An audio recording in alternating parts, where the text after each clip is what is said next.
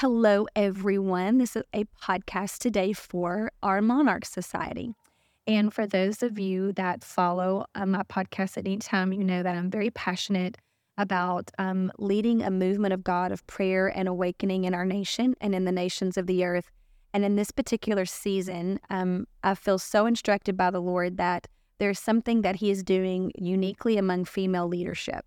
That this move of God through the Monarch Society, it's not just about women, but it is definitely led by women and what God is requiring of daughters in this hour. I was just sharing with Jose before we started this podcast, one of my pet peeves about women's ministry and women's movements is we feel like only women can speak to women. I go to women's conferences, it's all female leaders or women encouraging one another. And that's just not balanced in the kingdom. We need each other, male and female. Adam was man and woman, and the true reflection of God is both. And so I'm very passionate about if God does call me to do something with women, there has to be a balance of apostolic leadership, fathers in the faith that cover and speak into the process. When I look at women throughout Scripture who changed the nation they were in, somehow they were partnered with male leadership that covered them, protected them, spoke over them. So in the Monarch Society, we very much we feel like we're in an Esther movement. And in the story of Esther, it would not be a story if it wasn't for Mordecai and the male leadership covering he provided. In fact, when I look at a true Mordecai in the spirit, he adopted her when she was nothing. He believed in her when she was an orphan. He earned her trust, guided her before she ever had potential. And then when she did have potential, she trusted his leadership. And I think that's what we need more of in the realm of women's leadership is men that have actually earned the trust of daughters, that love them, cover them, and invest in them, whether they can get anything from them or not. And then when these women do reach places of prominence, which we know is what's happening in the society around us, they will have voices they can lean on and trust. That's what I want in my life. So you're our first Mordecai moment of 2024, and I have one of those such Mordecais here. So I have a personal friend today. I'm going to let him tell a little bit about who he is, but his name is Jose Diaz, and he has been a gift in mine and Kevin's life. So I'm not good with sentimental moments, but here we are facing each other in this podcast room, and I want to say he has truly been a Mordecai to me in the little time we've known each other.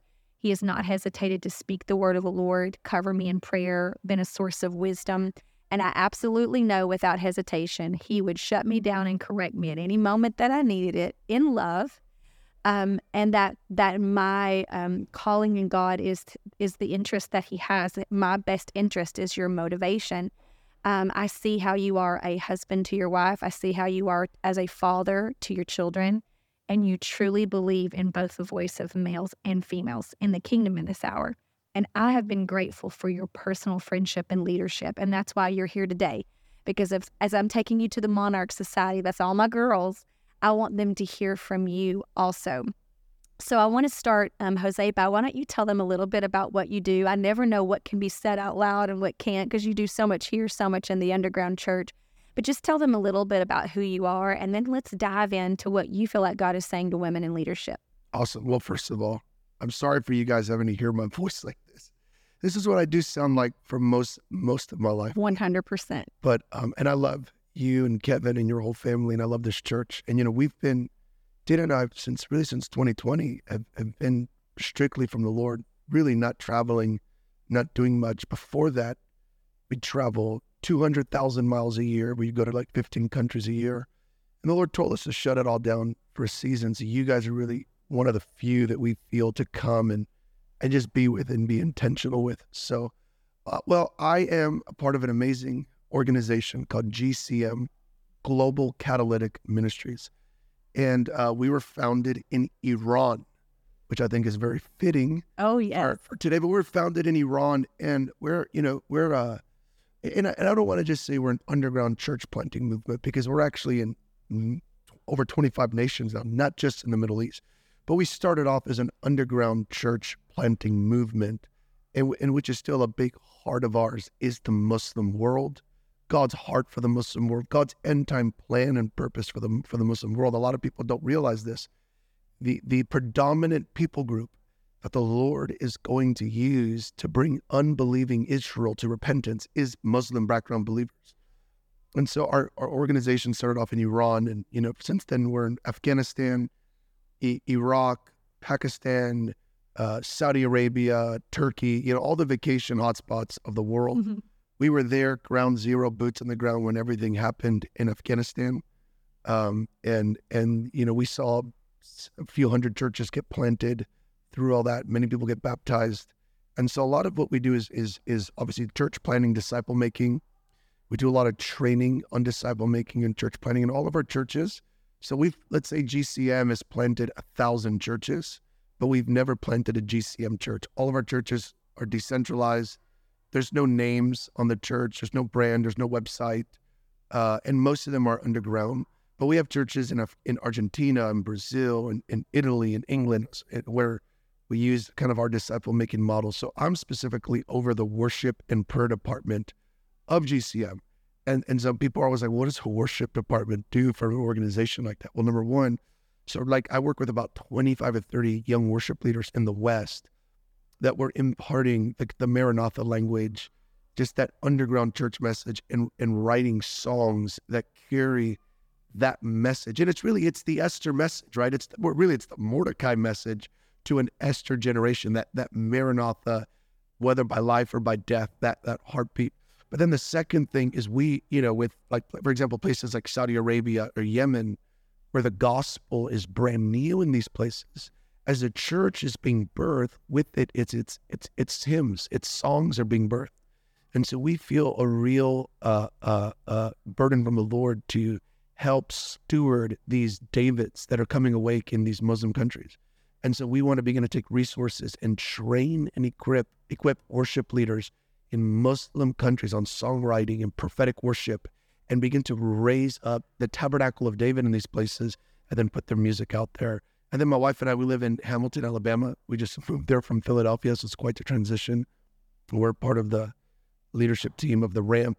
It was Miss Karen Wheaton, who I would say is a real Esther and a real, few leaders that carry a burden for this generation the way she does. So it's quite a dichotomy, the Ramp to GCM. But we feel like, and it's the last thing I'll say, like, I feel like for Dana and I, our biggest calling is to live in tension. And people don't like tension, but there's something about finding God in the midst of tension that's beautiful. And so our life is mostly lived in tension right now. I think that's so powerful. And I think it's powerful for the leaders listening to hear what you do, because you're not just a college professor or someone who sits and studies your Bible and writes devotions. You're boots on the ground doing what the gospel says to do, literally risking your life for his kingdom. And I think that's important if you're going to lead leaders, for them to know you lead by experience and by example, not just in word only. I think it's awesome that you're partnered with Karen. She's also one of our monarchs, and was one of the first leaders I sat down with this vision when it started, and the first one that really pushed me forward to do it, and has been such an example in my life. So yeah, we're both big Karen fans in this room. And I think I want to jump and start where I thought we might end, as you talk about what you're a part of now. Before we get into the nitty-gritty of what you would say to female leaders, I want them to understand what movement you're helping to lead. So I know it's Iran, but, in the South we say Iran. A lot of people say Iran, and part of this monarch movement is the act of running. So strange, I know, but we do prophetic acts, and you get it. A lot of people prayer walk, we prayer run. And it was last July, it'll be 2 years this July, that the Lord said, get up and start running. And when I was running, he began to download the vision, and running being the pace at what he's moving right now with female leaders. But it was just a few months ago when we were doing one of our rain gatherings in Arkansas. We were doing our run that an intercessor came to me and said, the Lord said, take the nation of Iran and break it down. It says Iran, that Esther was the first one who ever ran for the kingdom. And we truly are fulfilling her mission, that this mission is tied to the Middle East in some way. That's a little more than my brain can wrap around right now. We are on a targeted mission for this nation. We're going to 7 gateways to run and pray before the close of this year. But I know even at the beginning of this vision, you prophesied over me, you will run in other nations. This is bigger than what is here. Yes. So this Esther movement, it does center around the movement of the Middle East and Israel. And I don't know what that will look like in the future, but right now there really is an Esther movement taking place in Iran. There are women who are doing what we're conditioning and praying for, and you're a part of that. Yeah. So can you just give us a snippet or a commercial of understanding the true Esther movement happening in the earth right now? Yeah. So there's so much to it, and stop me if I get too deep, but I think it's important. Because, I think, with the Esther movement that we're in, the moment that we're in, so it's women, it is the Middle East, but it's women, and I think it's connected. It's always been connected to the future salvation of Israel. And I just say this, and I think it's amazing that you guys are runners. I'm a runner as well, and there's a phrase that I always think about when the running is really hard, and I forget his name now. He was an Olympic runner that was also a missionary, and the phrase he would say is, "I feel his pleasure when I run." And Wow. and one of the reasons I think running is a thing is I think we're coming to the finish line of history. Wow. We're coming to that final moment in history. And the climax of the final moment in history is two things. And I'm going to go in a circular way, but we'll connect it. It's the salvation of Israel. I mean, this is the climax of human history, is the salvation, the national salvation of Israel and the Jewish people. Because in Matthew chapter 23, Jesus, he gives us a massive key here. And the key is this. He looks at the leaders of Jerusalem and he says, "Oh, Jerusalem, Jerusalem," right? "How long to gather your children as a mother and gather chicks? You will not see me again until you." Now that you is not you and I, Devin. It's Jewish leaders in Jerusalem. "Until you learn to say, 'Blessed is he that comes in the name of the Lord.'" And so Jesus's earthly kingdom, the millennium, cannot begin until Jewish leaders in Jerusalem actually call him by name to come back. So that's massive. And so the rage of Satan right now is against Israel. And who is Satan? Who's Israel's biggest aggressor? It's who's going to be Israel's best friend in the future, Iran. Iran is going to become Israel's best friend. Wow. So there's an amazing, for example, in the book of Jeremiah, there's an amazing prophecy. You got to forgive me. I think it's Jeremiah 31, but it might be 39, something like that, 31 or 39. And he says to Elam, which is modern day Iran. By the way, in Acts chapter 2, the first three people groups, there's multiple, but the first three people groups that receive the Holy Spirit are all modern day Iran. The three magi are most likely from Iran. The only people group in the Bible to historically bless the Jewish people are Iranians, Persians. So there's something massive there, and I think that's why the rage of Satan is against them. But the Lord says to Elam, he says, "I'm going to remove your kings and your queens." That happened in 1979 in the revolution. And then he says this, he says, "I will set my throne within Elam." I'll set my throne in Elam. But it's crazy because we know that his main throne in the millennium will be in Jerusalem. But then he says, "I'm going to set my throne in Elam." In other words, there's a massive end-time kingdom purpose for Iran, that the enemy with all of his rage is going after Iran with massive rage. And I really believe this. The reason the Lord is giving you guys this intercessory assignment to Iran, it's in order to, it's crazy because I hear it in my spirit, it's to initiate and to instigate this coming end-time move of the Lord. And again, it's for the salvation of Israel. Because here's the deal, you and I can preach the gospel to the Jewish people and it's not going to do much. But when an Iranian background believer, Israel's enemy, is burning with love for her Messiah and loves Israel, I mean, it will be one of the greatest signs and wonders in history. And so this is what we're seeing. And by the way, it won't just be Iran. I believe it'll be a lot of the Middle East. The two particular countries that the Lord highlights the most in Scripture, and I would have time to develop this, but is Iran and Saudi Arabia. And what's amazing about that is Iran is the number one exporter of terrorism in the world. Israel's number one enemy. Saudi Arabia is the birthplace of Islam. But both of these places are going to be flipped upside down. Wow. And there's going to be a massive harvest, and they will be some of Israel's greatest friends in the time coming up, which will be Israel's time of greatest trouble. That's Jeremiah 31. Is the time of Jacob's trouble. Jeremiah 39 is, I'll set my throne upon Elam. Now, so, our movement began in Iran with women, which is amazing because, as you know, Muslim women don't have many rights. They don't have a voice. Like for example, right now in Afghanistan, which we're in Afghanistan, it is illegal for a woman, a single woman, to go take a walk in a park. For a woman to go by herself. A woman cannot work for a nonprofit organization. It was just a whole bunch of women that were just arrested. And a woman, a single woman, cannot go on a drive that's over 2 hours by herself. She has to be accompanied by a male family member. So you're talking about a world where there's not much human rights or women's rights. And I'll touch on that in a second because I think there's something important to that. So our movement started with women. Essentially, the founder of our organization, his wife, was a radical jihadist Muslim. Went to fundamentalist school. She was religious police, beating women that weren't dressed well, and essentially has a radical encounter with Jesus, comes to the Lord. And I don't know if a lot of people know this. Islam is actually dead inside of Iran. Most of the mosques are empty. People are disillusioned with Islam inside of Iran. And that's why the gospel is so fertile there, Wow. And again, people don't know that. And let me just say this. And I forgot to say this in my intro. This is a good way to put it in. One of my jobs is, so the prayer director is we want to raise up I think this year I became the prayer director. So That's why we're connected. Exactly. And one of my assignments, I want to not only get churches in the West praying for the Middle East, but we need to learn how to pray for the Middle East. Mm-hmm. How we pray for Iran is different than how we pray for Chattanooga. It's just different. How you pray for Yemen, how you pray for Somalia, how do you pray for these countries is very, very different. And we need really the biblical wisdom on how to approach the subject. So this woman begins planting churches in Iran. And within in a few years, she had 13 or 30, within a year, 13 or 30 churches. And so the Iran, it's amazing to say this, the Iranian underground church began as a covert women's movement. And here's what's amazing about that.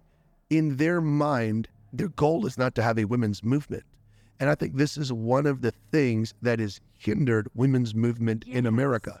So the women in Iran, like for example, I talk to our leaders in the Middle East, it is so foreign for them to try to change the laws in the country they're in. I mean, I think it's ridiculous. They are, and I tell people this when I talk about the Middle East. In America, our idol, and I know this might come across as offensive, and I don't mean it to. Our idol is civil rights. And I'm saying this as a Hispanic, whether it be women's rights, whatever, right? We want these rights. In the Middle East, their focus is biblical rights.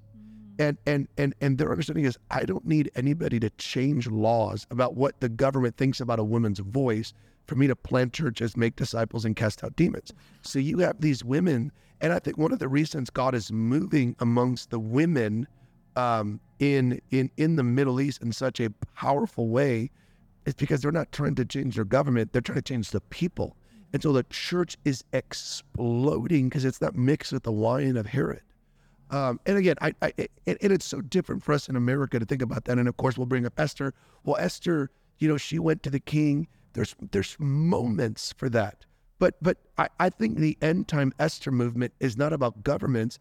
It's about the Antichrist. It's about global persecution that's coming. It's about a people that are going to say, I am willing to lay down my civil rights. I'm willing to lay down everything so that the gospel might have maximum impact. In the Middle East, people aren't debating theology.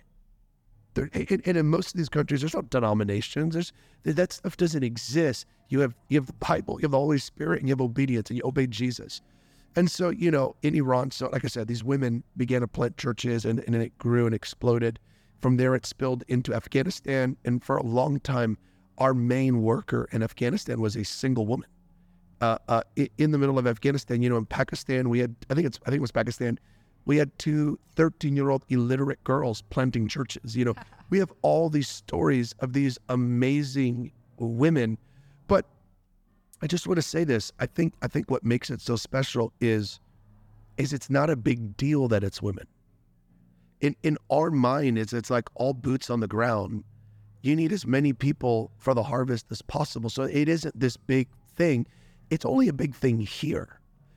Here, it's like, tell us about the fact that there's women planting churches. Over there, it's like they're disciples.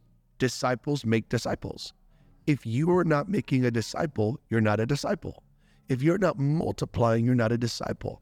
So yeah, it is amazing. It's a sign and a wonder to be a woman in a Muslim country with apostolic authority, but they don't view it the way that we do. It's just part of following Jesus. I want to stop you right there. Don't lose your train of thought. I want you to keep the circle. But I think you just said a mouthful that is so important for this monarch movement.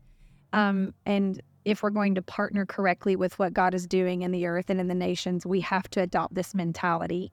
And you said it so beautifully, what I have not been able to get into words. And it's this. This is not a woman's movement.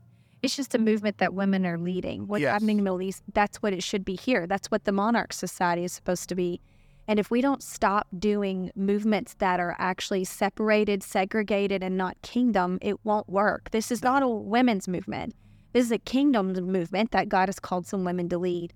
And secondly, you're saying that, their motivation is for the progression of the kingdom, not their own rights. No. And that, I feel like, has even infected the church. The movements of women in the church are all about advancing the ministry of women. And I just want to vomit. I'm so over it.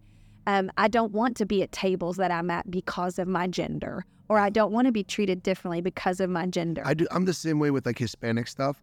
Come be a part of it. I'm like, I'm not going to do that. You just want to be anointed, right? You just want to be I just want to obey Jesus. Who cares? We need more Hispanic missionaries. We just need missionaries. Forget it. I'll take whoever says yes. Anyways. Well, no, I love that. I'm about to send you back on. I just think that's important for all of the leaders listening to hear and grab hold of. What you've joined is not a women's movement. It's a movement that some women are leading. And we're not here to make the life better for women. We're here to glorify Jesus. And whether it's young people, old people, male, female, black, white, rich, poor, Hispanic, whatever God leads, it's just about those who have said yes to the call. I think that's so important to see that true revival in the Middle East, that's part of the earmarks of those that God is calling to lead it, and it's important. So go right back onto that circle about what is happening. No, I love that you just brought that up because it's so important. And one of the things, to be honest, we've been doing,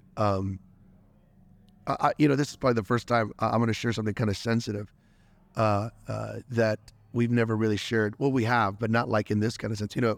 This past year, the founder of our movement fell, and we had to remove him. And what changed him was beginning to do ministry in America.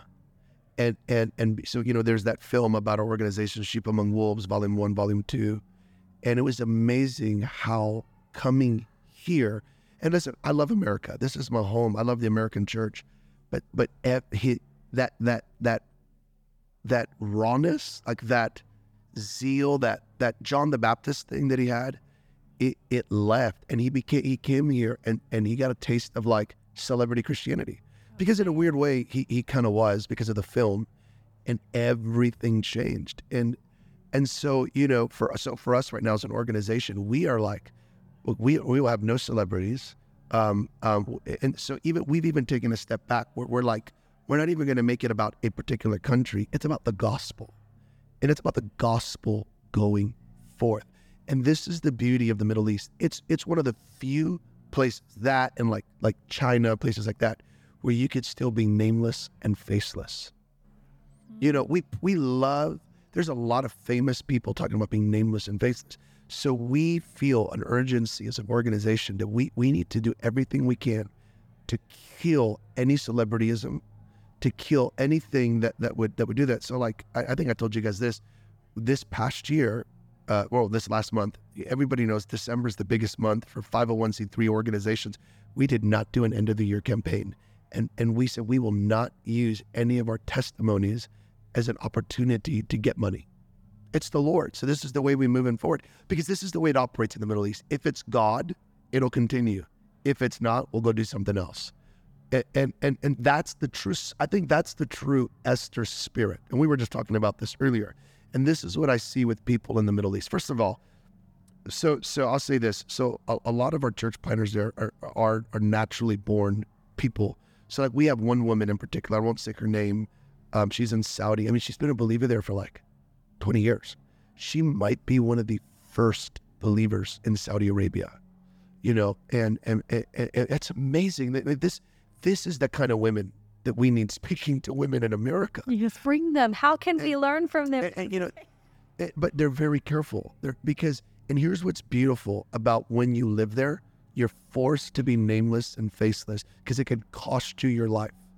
It could cost you your life. So it's almost like persecution in a weird way is like a little gift to keep you pure, And so you have that, and then you have some of our people that we launch from the West, and it's a sacrifice. One of our leaders, he goes to the Middle East for 3 months, then he comes home for a month. He has 2 kids. This is the price. His family is paid, and you'll never know his name. And so we've changed the way we do everything. We're not going to make it about one country or anything. So I think, looking at Esther, being in an Esther moment, and we were talking about this, and people don't always like talking about this. Esther, up until one moment, was a Jew living in compromise. And what is the compromise? It's the God of comfort. And I think this is the greatest, if I could speak anything to women, or just really anybody in America, but we're talking to women right now, I think the God of comfort. And if there's one thing I noticed, I've traveled a lot, I've been around a lot of different places, is we love to be comfortable. And we love to be, American churches are some of the most comfortable places on the earth. It's not the way it was supposed to be. And that's why we don't make disciples. That's why we don't go out to look for lost people, because we're so comfortable. And I think if the Lord is saying anything to women right now, if there's a message that's coming from the Esther movement in the Middle East to women in the West, I think you're too comfortable. I'm too comfortable. I think we're all too comfortable. And that's why we're not seeing multiplication. We're seeing transfer growth. We're seeing just the same people doing the same thing, going from event to event to event. And so Esther is a Jewish girl in Iran, in Persia, living in compromise. And I think there's a lot of people living in compromise today. And you can still have your identity and be who you are, and the compromise isn't always like sexual sin. I think the compromise is when you quit living, you quit having danger in your life. I look at Matthew chapter 10, Luke 10. What does Jesus say? I am sending you out as sheep among wolves. In America, we're just sheep among sheep, or we're wolves among sheep, to be honest, is what we're seeing in the body of Christ today. But there's no danger anymore. We pay a lot of money to be safe. And that safe has taken an edge off of us that has actually made the sword that we're swinging pretty dull. It's pretty dull. And so Esther's she's in her compromised state, and that death is getting ready to come to the Jewish people. And I'll just say this, that's when Mordecai comes to her, and we know the famous conversation. Who knows, perhaps, maybe for such a time as this, you were born. Esther's response for me is what the cry the Lord wants to put. And listen, I think God is highlighting women, just like he highlighted Esther. And I think the reason the Lord is highlighting women is it's almost like pulling a fast. I don't know why. It's like the thought that comes to me is like pulling a fast one on the enemy. And there's something about women, and I've seen this like in my wife, when women catch the urgency of the hour, they kick into a gear that men do not. And so I don't believe this is about God's exalting women. I think it's about the hour. Oh, no, what you're saying is so powerful. I want to rewind it and make them hear it again. God is not exalting women to make up for lost time. God is not exalting women because we've been denied rights. And some women are going to get mad at me when they hear this. God is not exalting women because we deserve back pay for bad treatment. God is exalting women for such a time as this. And that is so important to know.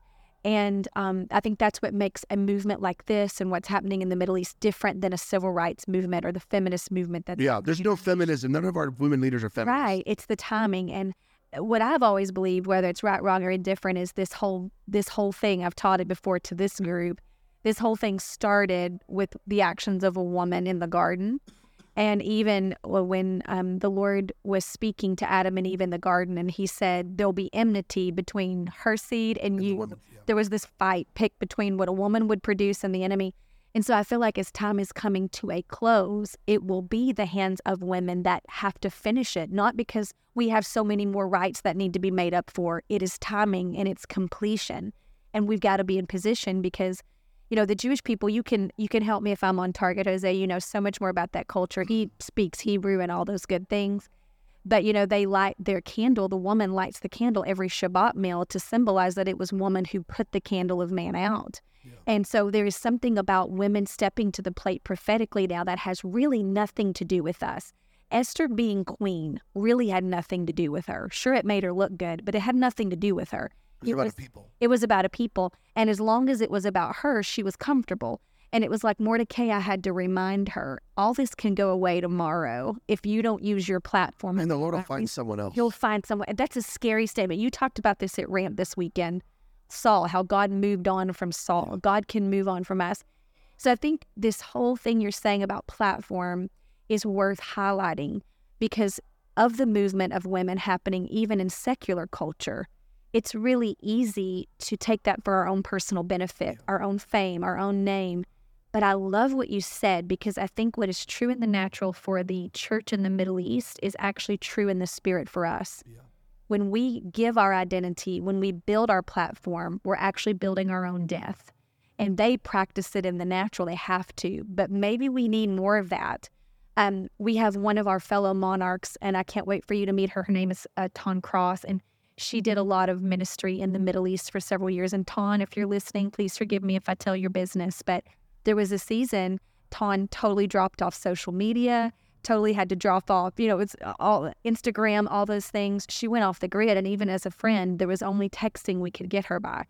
And a lot of people thought she was crazy, but the reason why is to do ministry over there, she could not broadcast her identity to the whole world. It's the preservation of God. Yeah, what the American church would push her to do would actually hinder her assignment as boots on the ground.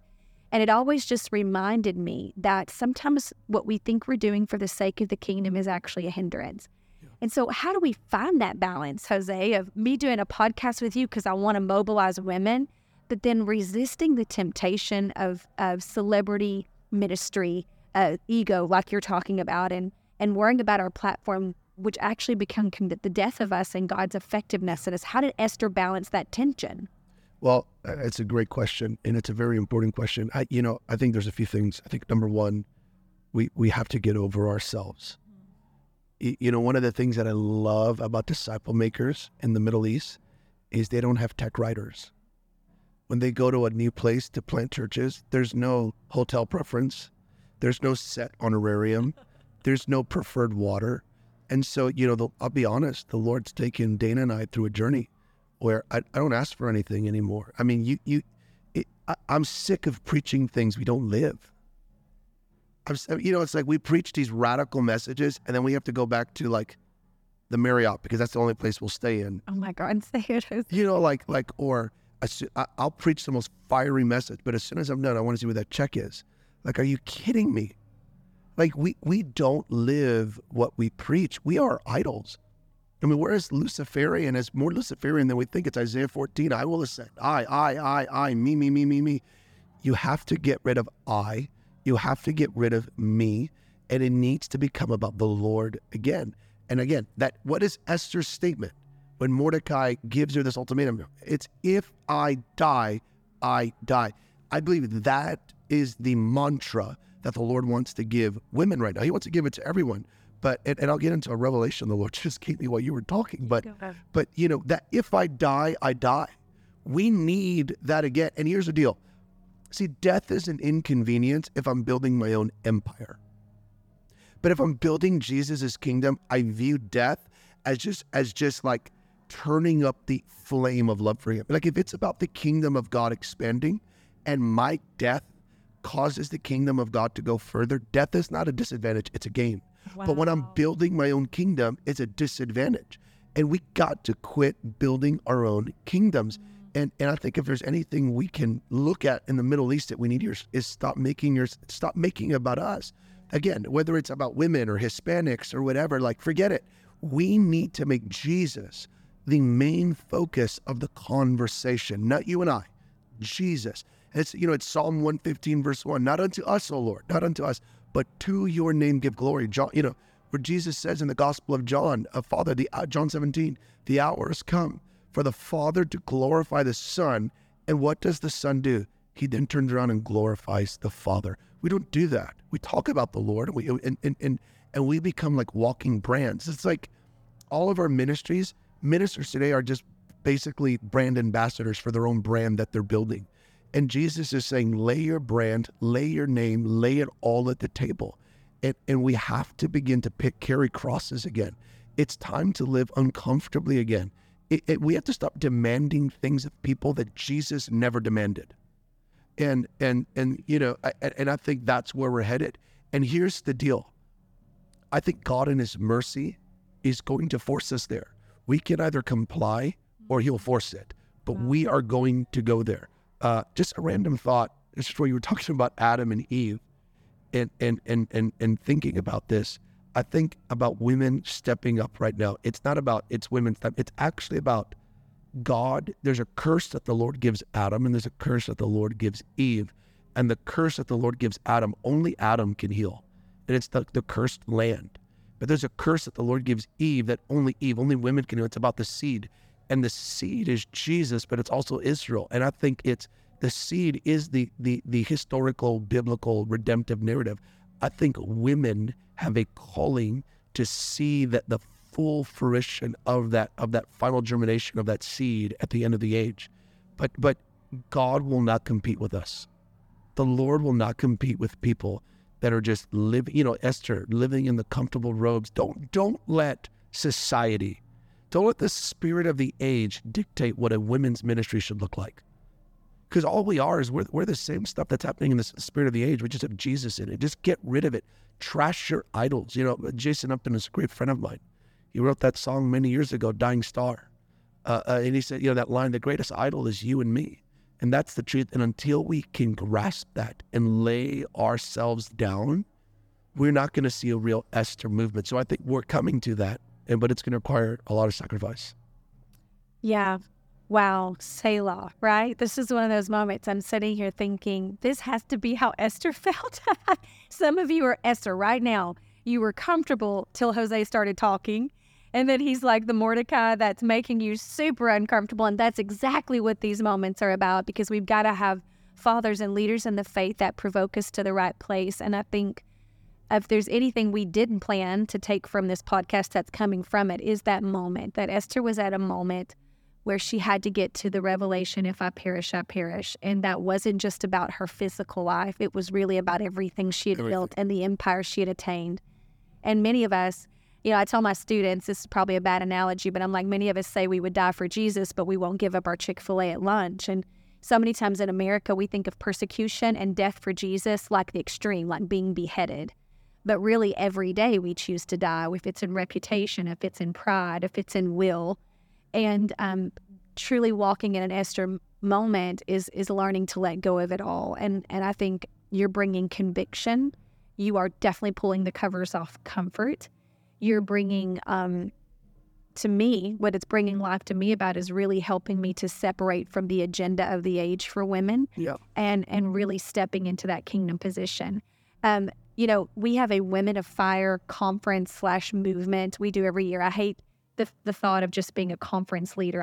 I'm a firm believer in getting people in the presence of God. It's important to gather. We have to do that. And we should do it while we can. And you understand my heart there. But that is why we have Women of Fire. For those that have listened, that have never been a part, and now I'm like, Jose, I'm going to check your schedule. You have to come, okay? I don't have much going on. Good. I'm scheduling you. Women of Fire, that's why we created it. I was with a rabbi, and I was doing a Shabbat meal and heard the revelation about how women light the candle at the table for the house because women put the candle out. And that's when the Lord spoke to me, said, I want you to teach women to relight the fire again. So Women of Fire is not a women's conference. It's really meant to be a movement to revive the whole home. I love that. Through the women. Yes. And so for those of you that have never connected with that, I hope you understand the heart behind that is fire in you. And I think that for such a time as this moment for women is not because God is worried about the rights that have been taken away for women. There's a fire that has to be restored to humanity by our hands in this time and season. So I don't know, I'm taking so much for this, but we still have time. So I want, just to open it up to you again for any more about the estimate. First of all, will we ever get to meet any of these women, hear from them? Can you secretly record advice and bring it to me? Can I ever meet them from a distance? We will in time. Are you going to take me to Iran? Will I come back alive? I don't know. I told Jose, it was probably a couple months ago. I don't know if you remember when I reached out, I had a dream. Yeah. And I did see like a sewer tunnel system, concrete under the ground, and I just kind of peeked down in it. And at the other end of it was a group of women whose faces were covered, only their eyes were showing, and they were beckoning, come, come. Well, I didn't even put together at the birth of this monarch movement that it was an intercessor tunnel. It was like connect. I don't know if I'll ever physically come. Well, I think it's that underground prayer movement that the Lord's raising up right now. He really is joining us to that. And I think the beckoning, by the way, Deven, isn't just a prayer. I think it's them inviting you to step into a whole nother reality. Oh, you know, it's like, you know, where Paul says, remember the chains. It's like, come and leave. We have to leave our place of comfort and step into, I mean, that's the beauty of the Middle East. It's you know, there's no comfort isn't an option if you're doing it right.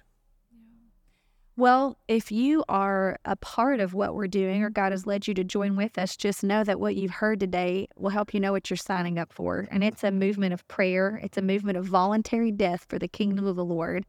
It's a movement of laying ourselves down, and we do that just like Esther did through prayer and fasting. You can join us monthly as we pray and fast, but this will not be the last of our Mordecai moments, and I hope it's not our last with you, Jose. So when you come teach and pour into our church, I hope I can get you on here again. Yes. Just to help steer a movement that is led by women, but is for the body of Christ. But what else do you have to say before? Because I know some women are going to jump off because they got to go places. Some are like, please don't stop talking. You know, you're bringing life to us. What correction? What direction? What else would you say in this moment before I let you just bless us? Before we get off there, anything else burning in your heart you want to release on this? Yeah, just two things I was thinking about is, number one is don't, and I was saying this earlier, but don't buy into the pressure of the spirit of the age. And I'm seeing that. And listen, like, I have a wife who's an amazing worship leader. Like, I believe in her voice being heard. But it's not because like we need her women's voice. It's because I believe in what she carries. And I guess here's what I'm going to say. And I would say this to men. Obviously, it's important to know our identity as men, and it's important for women to know their identity as women. It's very important. Don't make womanhood an idol. Just like I would say to men, don't make manhood an idol. Right? Good. And we have to come back to where Paul says there's neither male nor female, Jew nor Greek, Scythian, slave nor free. You know, so we have to make sure we are rooted in that reality, because that is the truth. And so don't make, just like I would say this to men, honestly, we cannot make that an idol, just like I can't make being Hispanic an idol. Once you got born again, you died. It is about Jesus. It's about his kingdom. And if I have to lose all of my rights for his name to be exalted on the earth, it's worth it. If I have to lose my voice for his voice to be amplified, and that's what I'm calling people to. I'm calling all of us to back to that place, is be willing to lose your name, to lose your identity, even to lose your voice, so that Jesus can be amplified on the earth. It's about him. If I'm going to boast in our weakness, boast in the cross of our Lord, just like Paul said. But the one thing I want to say, I feel this from my heart, because my wife went through a season of this. You know, for those of you that are stay-at-home moms, and you know, I really have a heart for stay-at-home moms. And I think sometimes you feel so purposeless. You feel like you're so left out. And sometimes if you're a stay-at-home mom, even just coming to a conference is tough, because literally your husband doesn't even know how to like iron a shirt. Like, nobody would not know how to survive. And you feel like and I don't want to say this to sound cliche, but I really, really mean this.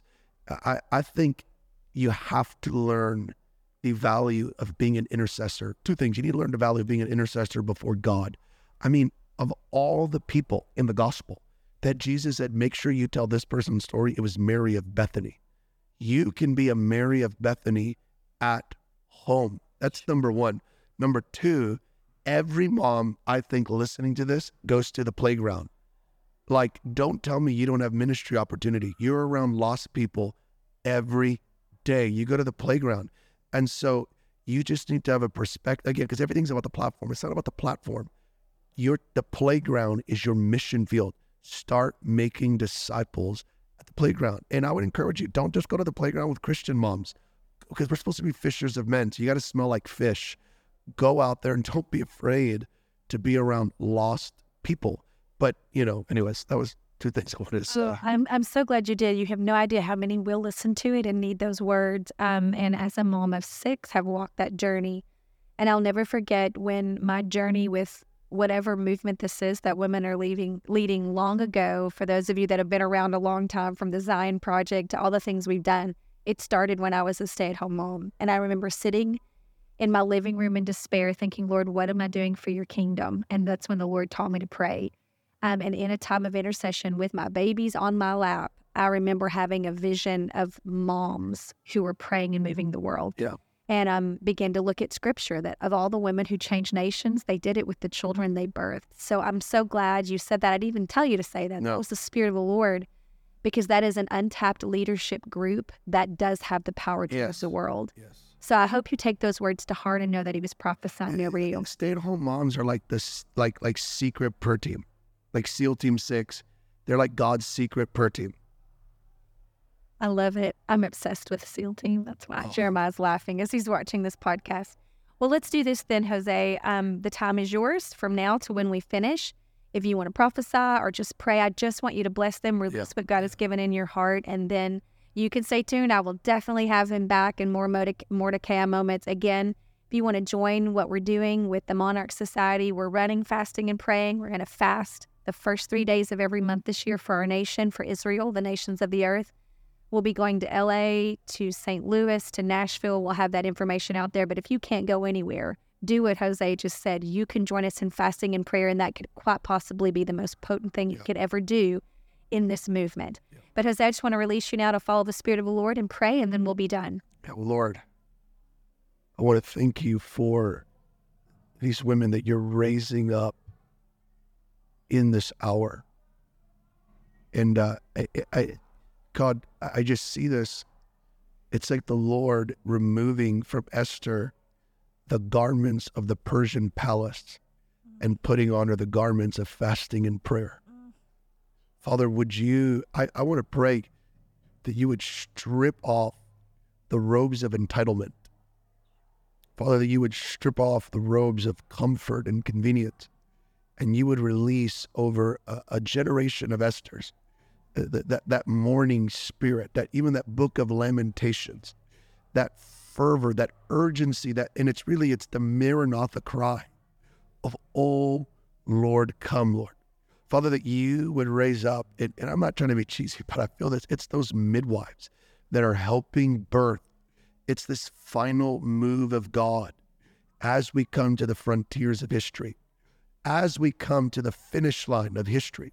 Father, release the spirit of supplication, or even as Isaiah said, the spirit of burning over these women all over the West, Father. And Lord, I pray for that prayer tunnel. I believe it's a back and forth conversation between women in the West and women in the East of intercession. And it's this like underground tunnel, like an underground railroad of intercession that's going to bring real freedom and real deliverance. And I just, as intercession is sown from the West, I feel like the sound of the East is going to be sown into the West, and it's going to be a back and forth. Lord, raise up these women. They don't need to be heard. They don't need to be famous. They don't need their names out there. They're satisfied simply partnering with you, Jesus. And Lord, we love you. And Lord, I just bless everybody listening. Father, bless them, Lord. Keep them, cover them. In Jesus' name, amen. And thank you so much for words of life today. And we bless you and Dana and your beautiful children, and can't wait to hear from you again soon. Well, we're the ones blessed to be here, so bless y'all.